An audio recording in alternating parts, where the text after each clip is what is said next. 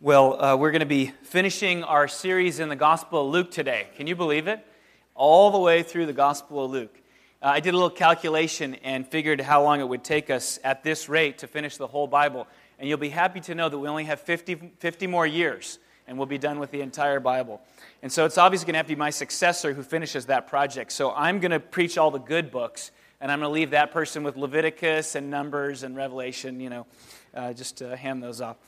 God has done a lot, though, in this season that we've been in as we've been looking through the Gospel of Luke. The congregation has more than doubled in size since we've been preaching through the Gospel of Luke. God has been working to bring about transformations in people's lives. Our home groups, which is the other piece that we find so valuable, so incredible, they've doubled and they're becoming much more vibrant, and we see life change and real close friendships developing in those over this season. Many people have come to faith in Jesus Christ during this season as we've been studying the Gospel of Luke, and that's been a beautiful thing. We've had many people baptized, celebrated new life in Jesus Christ. We've become more mission-driven through the study of this book. I see signs of it all around where people are looking at their lives as not just sort of doing time until we're gone, but actually looking around and asking God, what is it that you have for me in my workplace or in my neighborhood or wherever I find myself? What have you called me to do and to be in this place? I see signs of people increasingly living on mission, and that's a beautiful thing. And the Gospel of Luke has had a large part of that change. We've been multiplying. We've tried to embed this sense of multiplication, which is throughout the Gospel of Luke, but in our community. Raising up new leaders. We had a resident, church plant resident come on, Brent, who's become our associate pastor, and now we're sending him out to do ministry in San Francisco. We started a second service at 11 o'clock, 9 o'clock, and 11 o'clock so that we could reach more people because we were running out of room here in one service. And so if you just go down the line, you see that over this season, God has been doing amazing things in this congregation. And we want to give him the glory, and we want to give him the praise. And those are sort of statistics that we say, but a lot of it is intangible, and it has to do with life change. And you and I know this, that when God transforms, you can sort of count what he transforms, but the greatest things that he transforms, you can't really count. And I wanted to highlight and brag on a couple that's been with us, and was so surprised to see them this morning. But God has been doing an incredible transformative work in their lives over the last while. And you'll understand why I was surprised to see them this morning. But not too long ago, they were without a place to live. And through the ministry that we've had on the Bulb and the work of the Berkeley Food and Housing Project, this couple has found a home. And they have been growing in faith, have been every single Sunday, I think they've been here worshiping and coming up and saying hello and asking questions. And when we talked about the road to Emmaus, the importance of Scripture, Vinny came up and said, I really want to spend more time in my Bible. Can you get me a Bible that I'll be able to read and it will be helpful? And then this last Thursday, they had a baby. And so they're here Sunday, and they're here worshiping. So Vinny and Alyssa are right there. And, like I say, you can put numbers on things, but how do you put numbers on that kind of transformation? Finding a home, coming to faith in Christ, having this child. And so we're just so blessed to be a part of that journey, and we give all the glory to God for what he's been doing. And so we want to continue to support you too as well. In fact, I believe we're putting together meals for them. So if you'd like to help out with that, just send an email to info@Solano Community Church, and we'll get you signed up to help bring meals to them as they continue to get. But they apparently seem to be doing well. They're in church like 4 days later, right? So we want to support them in that. Anyway, God's been doing great things. I could tell all kinds of stories like that of the transformations that God has been working in people's lives. And that's why this series was called Total Transformation. As I get to the end of the Gospel of Luke, I'm convinced all the more that this is the appropriate title for this gospel, Total Transformation, because that's what God intends. God has a plan to completely transform the world that he created, but then after the fall was diminished and is in bondage to decay. God has a plan to turn that over and to continue the process of transformation until he brings everything back to the way it was intended to be. We can all taste it. We all know that there is some perfect way in which the world should be, but it's not reaching that, it's not attaining that level yet. And so deep embedded in our hearts is this longing. And God intends to answer that longing. And the Gospel of Luke tells us all about what that longing is like and what the transformation will ultimately be. So as we finish up, would you open up to Luke chapter 24? Luke chapter 24. If you do need a Bible to follow along with, then please raise your hand and we'll pass one to you. Don't be shy. We pass out a lot of Bibles. We give away tons of Bibles. If you don't have a Bible, take this one home with you. We'd love for you to have one available so that you can study it on your own. If you need one, just raise your hand. We'll hand one to you. It's on page 757 in that particular book. 757. Luke 24, starting in verse 50. Now, a little bit of background here. There have been, since the resurrection, multiple appearances of Jesus to the disciples. Multiple appearances on that Sunday. He met with the disciples walking to Emmaus, and then he appeared to Peter, and then he showed up in the group of disciples as they were gathered together to tell stories about this amazing resurrection that they were witnessing.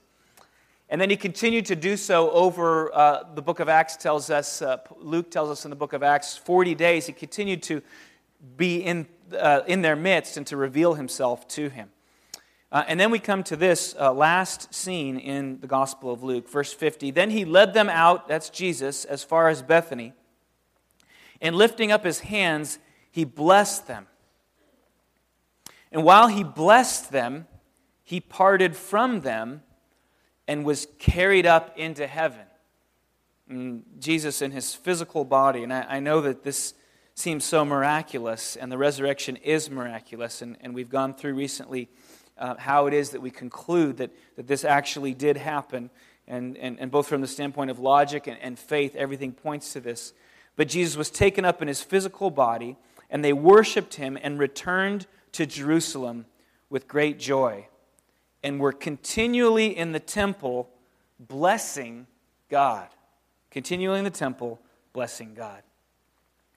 Now, the word bless in this very short passage occurs 3 times. And in our Gospel Academy class on the Scripture, we talk about how do you read your Bible well.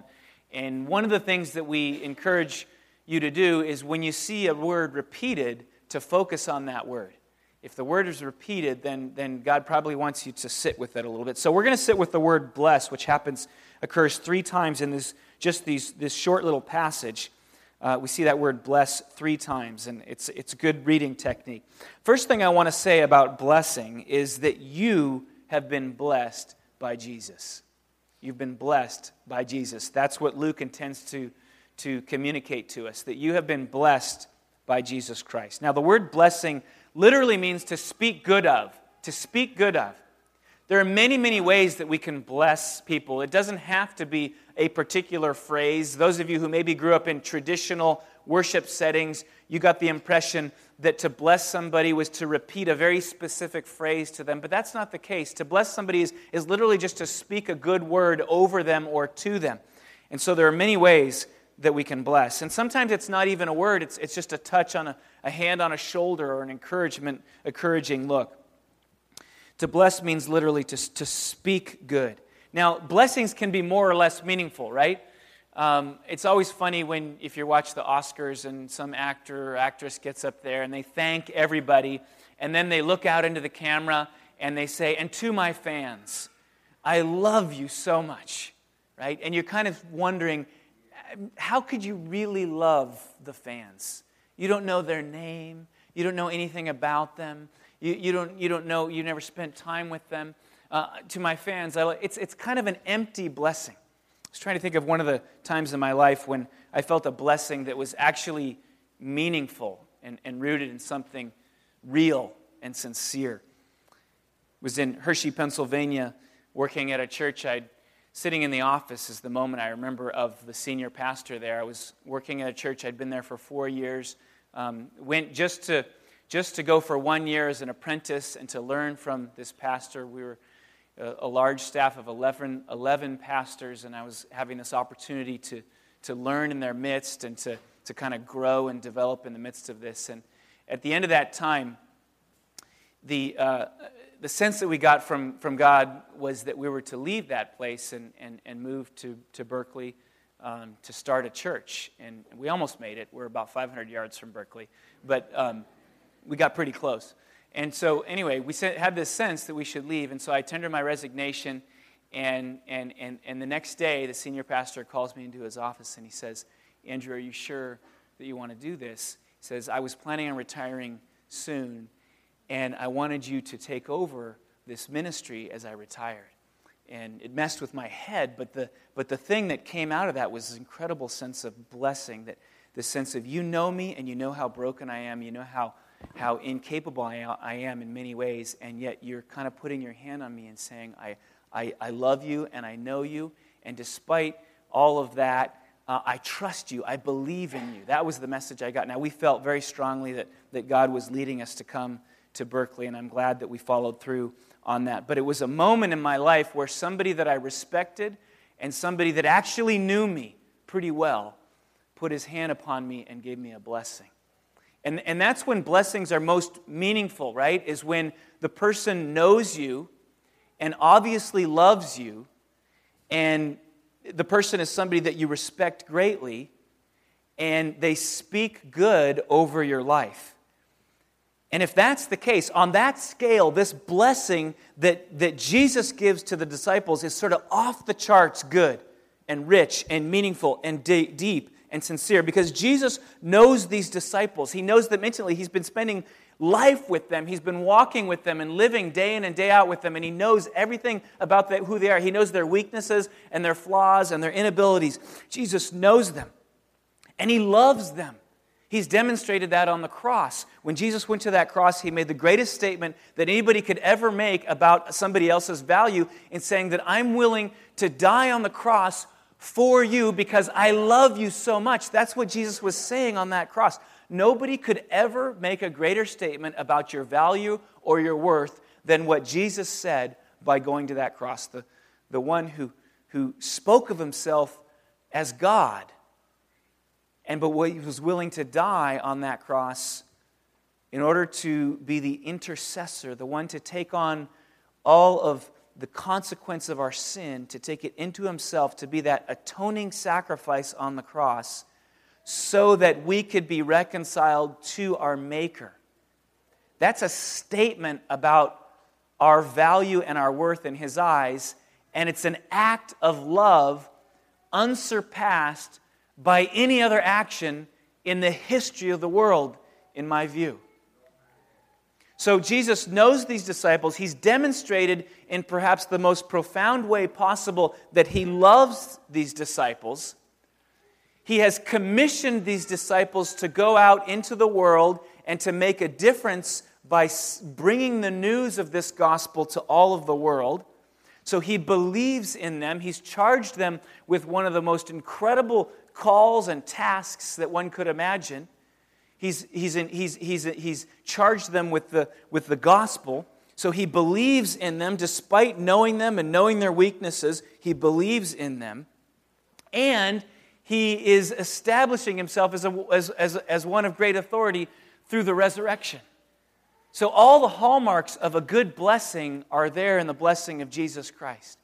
Jesus has the world in his hands, and he's demonstrated that by rising from the dead, which gives him authority. He's a man of authority. So he knows them, he loves them intimately, he believes in them, those disciples, and he's a person with credibility established by the resurrection. And out of that, he blesses them. And he's going to go one further. Now he is about to take his place at the right hand of God, and theologians call this the session of Jesus. He will ascend, and he will be seated at the right hand of God the Father, and theologians call that Jesus' session, and that's for the disciples too. It's not so that Jesus can just disappear into heaven, but so he can take the rightful place, the proper place from which to pour out his Holy Spirit onto the people. And so that he can continually intercede for his people at the right hand of the Father. Some verses explain clearly what Jesus intends to do there at the right hand of the Father during his session. Acts 2:32, Luke explains a little bit more detail what we're reading here at the very end of the gospel. It says, being therefore exalted at the right hand of God, and having received from the Father the promise of the Holy Spirit, he, that is Jesus, has poured out this that you yourselves are seeing. It was right at the time of Pentecost, and the disciples have been waiting for the Holy Spirit to come upon them. The Pentecost is the 50 days after the resurrection, when the Holy Spirit is poured out upon the people. And so it can be a guiding, directing element in their lives. And Jesus rises up and he takes his place by the Father so that he can pour out the Holy Spirit upon the church to empower the church for the work that's ahead. And what we need to see very carefully is that it's Jesus who directs the Holy Spirit. So the Holy Spirit is not just sort of another part of the Trinity disconnected from Jesus, but it's at the direction, the loving direction of Jesus, that the Holy Spirit is poured out upon us to guide us and to direct us. So Jesus takes his rightful place now to be able to pour out the Holy Spirit. And then Hebrews, the writer of Hebrews says also that this is what's going on when Jesus goes up and takes that place. Consequently, says, he is able to save to the uttermost those who draw near to God through him. That is, Jesus is able to save to the uttermost those who draw near to God through him, since he always lives to make intercession for them. So Jesus is continually living to intercede on our behalf from his vantage point in heaven. So when Jesus speaks a blessing, it's accompanied by this knowledge of who we are, this demonstrated love, the cross, the authority that comes with the resurrection, and the belief in us despite our weakness and inability to commission us and send us out to do his work. And my guess is this morning is that probably every one of us here could use a blessing from Jesus. Lord, would you bless us in the way that we need most to be blessed this morning? A friend of mine took his life this past year, and this is somebody that I had been close to and working with, oftentimes weekly, if not monthly, for a number of years. And my heart was deeply invested in the life of this person. And when he passed away, I was broken and deeply, deeply discouraged. And I remember perhaps a month or so afterwards getting a phone call. And I looked down at my phone, and it was another person whose life in many ways resembled the one who'd passed away. And I had been working with this person, and I was so discouraged and in loss and pain and suffering that I couldn't answer the phone. Because I couldn't face, another struggle and potential loss. And so I let it go to my voicemail. And I honestly don't remember how long it was. It may have been even several days before I summoned the strength to listen to the voicemail, given the discouragement that I had. And how wrong I was. I should have picked up the phone, because when I listened to this voicemail, this man who was speaking out of a troubled life and struggles, I actually went back and listened to it this morning and wrote down what he said. Here's me feeling broken and confused and asking God, why didn't this work out or go the way that I'd hoped it would go?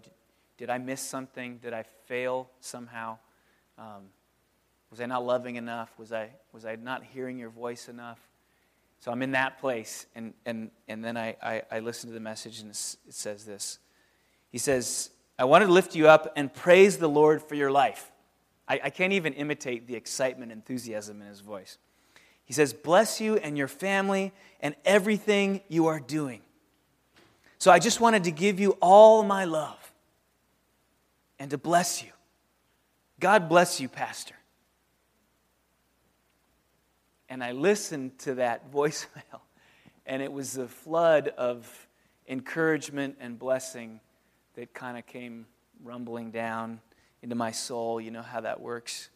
I'd been so discouraged and afraid even to pick up the phone for fear of facing another struggle. And God had a completely different plan to speak blessing into my life. So like Jesus to operate that way. I don't know if you've experienced that, but you get to those points where you're at your lowest and you think, there's nothing that could encourage me right now. And then God finds a way. Just enough to carry you on to the next vision, the next goal, the next mountain, the next struggle that you face. What does it say? A bruised reed he will not break. A bruised reed he will not break. A smoldering wick he will not snuff out. Some of you may be in that place right now and you need a blessing. And I want to tell you this morning that Jesus is blessing you. He's speaking blessing over your life. Because not only does he know those disciples, he knows you. He knows you. He knows the depth of your brokenness. He knows the depth of your sin. He knows the depth of your loss and your pain. He knows how you've messed things up from time to time. He knows how you've broken relationships. You've said the wrong thing, done the wrong thing. He knows it all. He knows it. In fact, he knows it better than you know it. Even so, he loves you.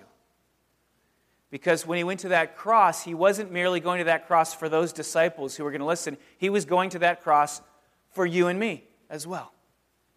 And on that cross, he was making a statement, not just about those disciples, but about you. That you are so valuable and so precious in my sight, in my eyes, that I am willing to offer myself, my life for you. That's how much I love you. And it doesn't stop there. He believes in you, according to Scripture. He believes in you because this commission that we've been given is also for you, to go out and to make disciples. Jesus speaks that to those who were there present, but he also speaks it to his church. The disciples of the disciples of the disciples. That's you and me. And so despite all that we are and all the brokenness and the incapacities that we exhibit, Jesus says, I believe in you. And then he goes up into heaven and he sits at the right hand of the Father and he pours out his Holy Spirit on you to come upon you to empower you for that which he's called you to do.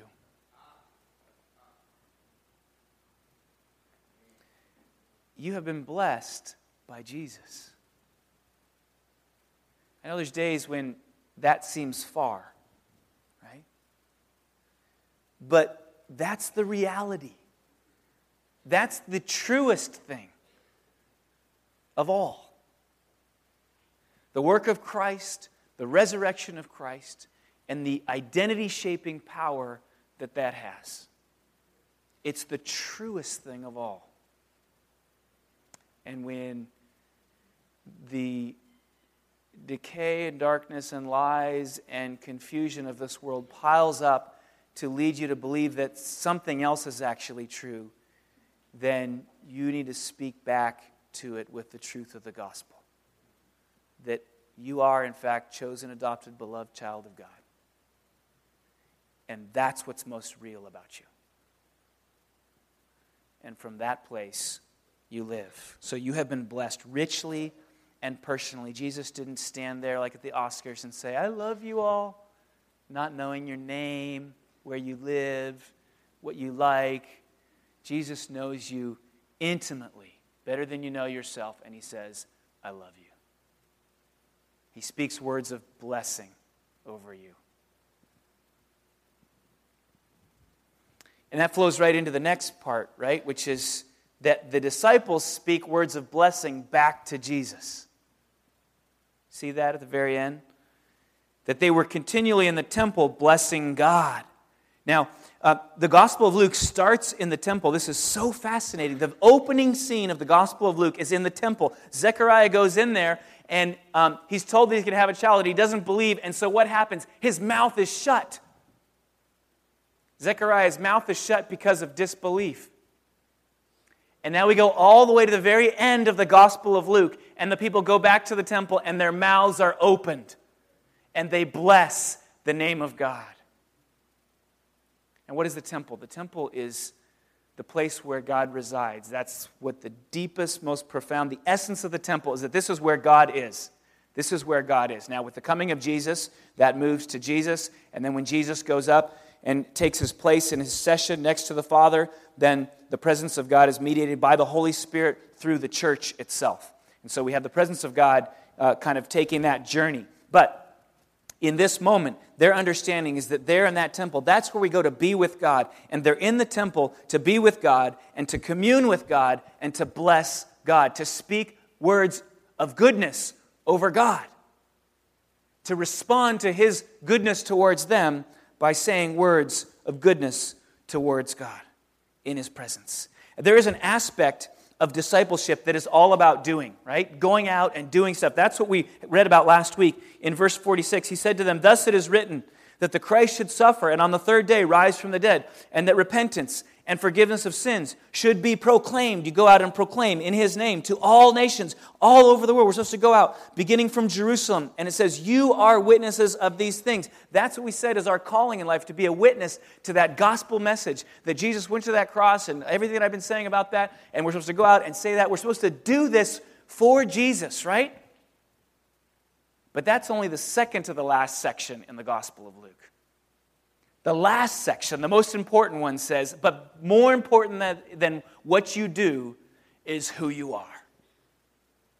And who you are is defined by your presence in the midst of God, in the temple. Being always precedes doing. We actually see this all throughout Scripture. When Paul writes his epistles, he always talks about who you are first and then what you do. If you try to do stuff without understanding who you are in Jesus Christ, it won't work. You need to know profoundly, first and foremost, that you're a chosen, adopted, beloved child of God. And it's out of that new identity that your life and your actions and your activity and your goals and your vision changes. But we can never, ever let go of the being part. And there's so much temptation, especially living where we live, where it's, where it's all about getting things done, and it's always about, being efficient and doing stuff. It's so easy to lose sight of the being aspect. But Luke puts it very last, so that we will be left with this taste in our mouths as we finish the Gospel of Luke, that what's most important is who we are in Christ. Much more important than what we do for Christ. Our greatest need is to bless God in the temple, in a sense. That is our greatest need, to bless God in the temple, to be in his presence,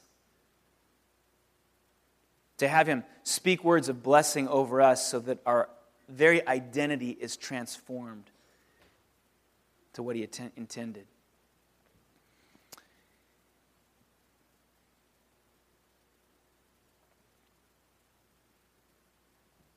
So how do you do that? What does it look like to bless God in the temple? I mean, you can't really go to the temple right now, right? It's not really there in the same way.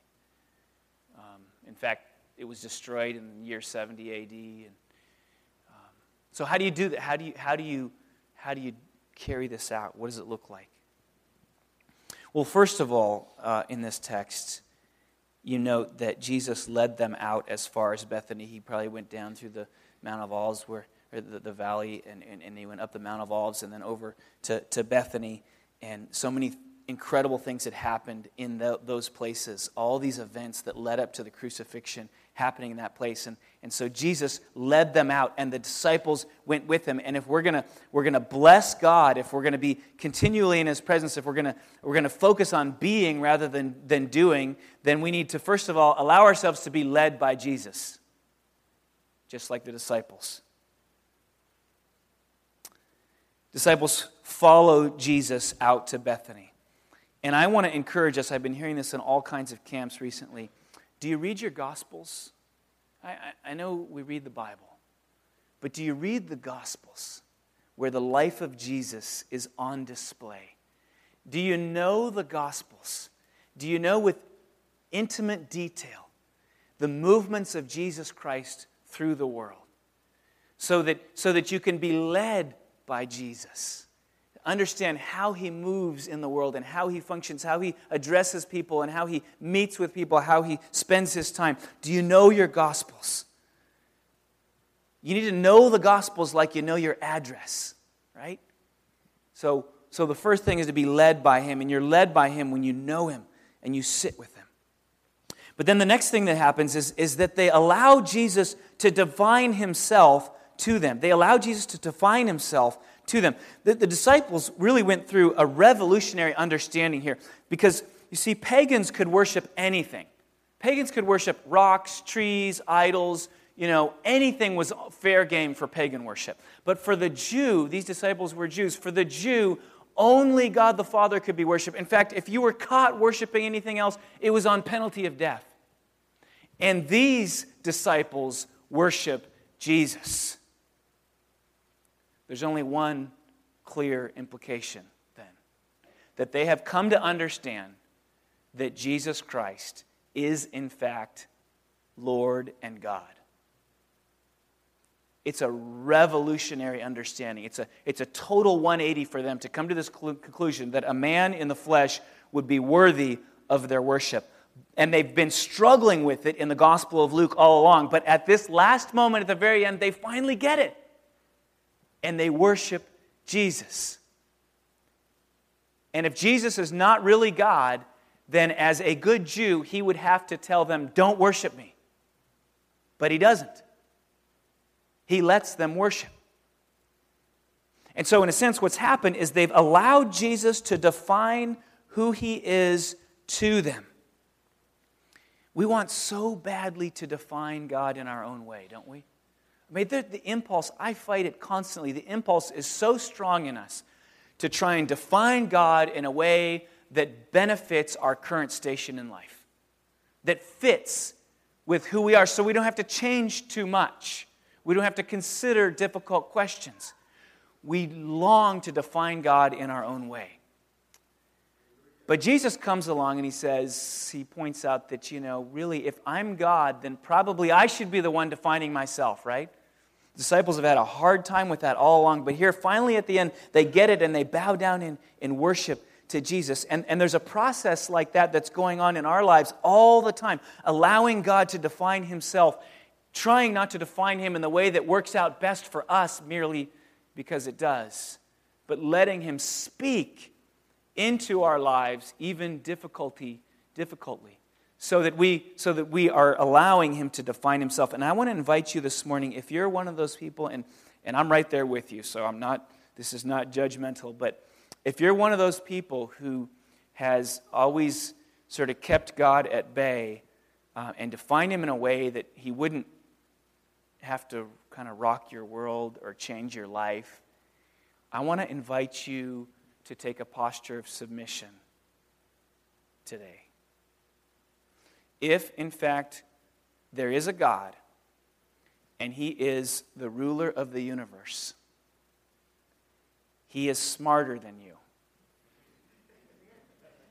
And so it makes a lot of sense for you to let him define himself to you. And the hard thing about that is it requires a measure of submission.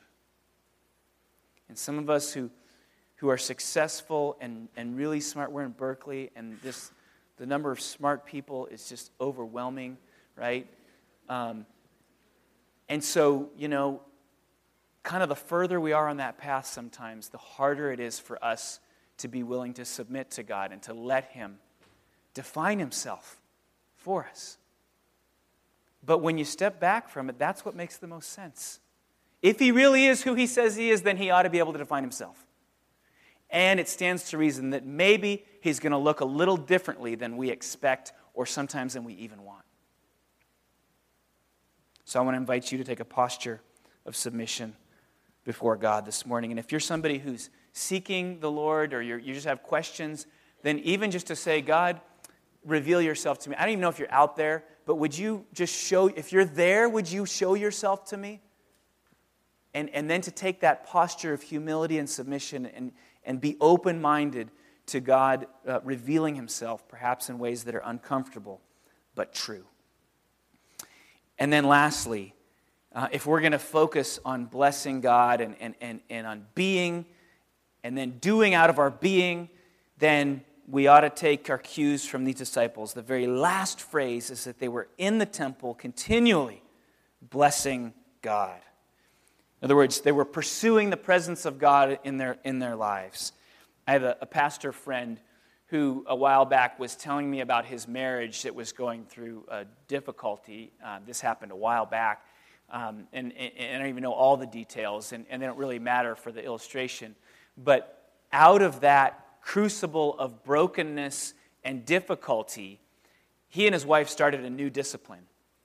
And this sort of blows me away. Every morning they get up and they send the kids off to school, and then he sits down and he has breakfast with his wife, and he says it's at least an hour, but oftentimes it'll go to be an hour and a half or 2 hours. And now, I mean, a lot of us have busy lives and we couldn't do it. I'm not suggesting what we do that. What I'm saying is that out of the crucible of pain and brokenness, a new discipline was birthed that became life-giving. And I saw him this week. I was in Atlanta meeting with a group of pastors, and I said to him, Tony, how's your marriage going? And I said, you still doing that morning thing? And he said, yep. And, he was away from his wife. He said, we texted each other coffee cups this morning because they were away from each other. But that's how rooted this sort of discipline has become in their lives to be together.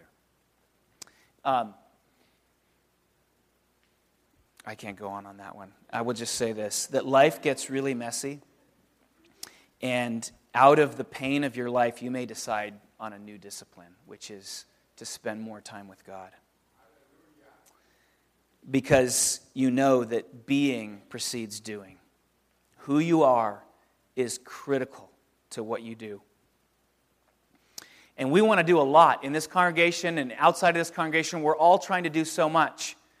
But I want to tell you, if we try to do it without first being rooted in Christ, it's going to be worth nothing. We're done. We're trying to plant another church or start a ministry in San Francisco. We've gone to 2 services here. We're trying to reach out into the community and take care of homeless people and serve the community. We go out with our Count Me In, and the list goes on and on. We're trying to do a lot. But if we're not rooted in Christ and we are not continually in the temple blessing God and receiving His blessing upon us, then it will be impossible to do any of it. Because being precedes doing. So, at the very end of this series, total transformation. And we're not going to have total transformation in this world until Jesus returns. That's the last part of the plan that Luke outlines, is that Jesus will come back again, and then He will come in force, and He'll make everything the way it's supposed to be. And it's crazy, but that's the plan that God has outlined, and people keep coming to understand that plan. We're not going to see total transformation, but do you want to walk? This is what's deep in my heart. Okay, God, I understand that I'm not going to see total transformation before you come back, but can I just see as much as possible in this life? Do you want that? I mean, something deep in my heart longs to see as much transformation. I love the story of Vinny and Alyssa. I love the stories of so many of you that we've been seeing God transform lives. Don't you want to see more of that? I want to see more of it. I want to see more of my life. I'm so broken in so many ways, and I'm praying, God, Lord, would you transform me? And would you transform us? And continue to show us your goodness and the depth of your love? Would you continue to to transform stuff in our midst? If that's appealing to you, then I simply want to say, don't necessarily just try to do more. First, take the time to be with God. To be in the temple continually blessing God. And that happens when you get up in the morning and you open your Bible and you pray. It happens when you gather with your home group. It happens when you come here. It happens when you're on your drive and you decide to listen to something, to the Bible being read or to a sermon or something, so that you can continually be in the temple blessing God and absorbing your new identity. And out of that new identity, you're going to find the desire and the ability to do things that you didn't expect you would do in life. And that's where the transformation comes in. So Lord, would you meet us in this place. Help us to be transformers of the world around us, but not at the cost of our own existence and our own identity, but through our new identity in the person of Jesus Christ. This table which we share together is a reminder of our new identity. And so I want to call you forward to this table if you're a follower of Jesus Christ. If you've not put your faith and trust in Him, then it really has no meaning. If you've got some sin going on in your life and there's brokenness in relationships, then I encourage you to confess that before coming to this table. But at the end of the day, you come forward to be reminded of your new identity in Christ, your chosen, adopted, beloved child of God. And Jesus, when He had those disciples with Him and He wanted them to know of His great love, He said, on the night that He was betrayed, He took bread, and after He had given thanks, He broke it, saying, "This is my body, which is for you. I'm giving up my body for you," He said. In the same way, after supper, He took the cup, saying, "This cup is the new covenant in my body. Do this whenever you drink it in remembrance of me."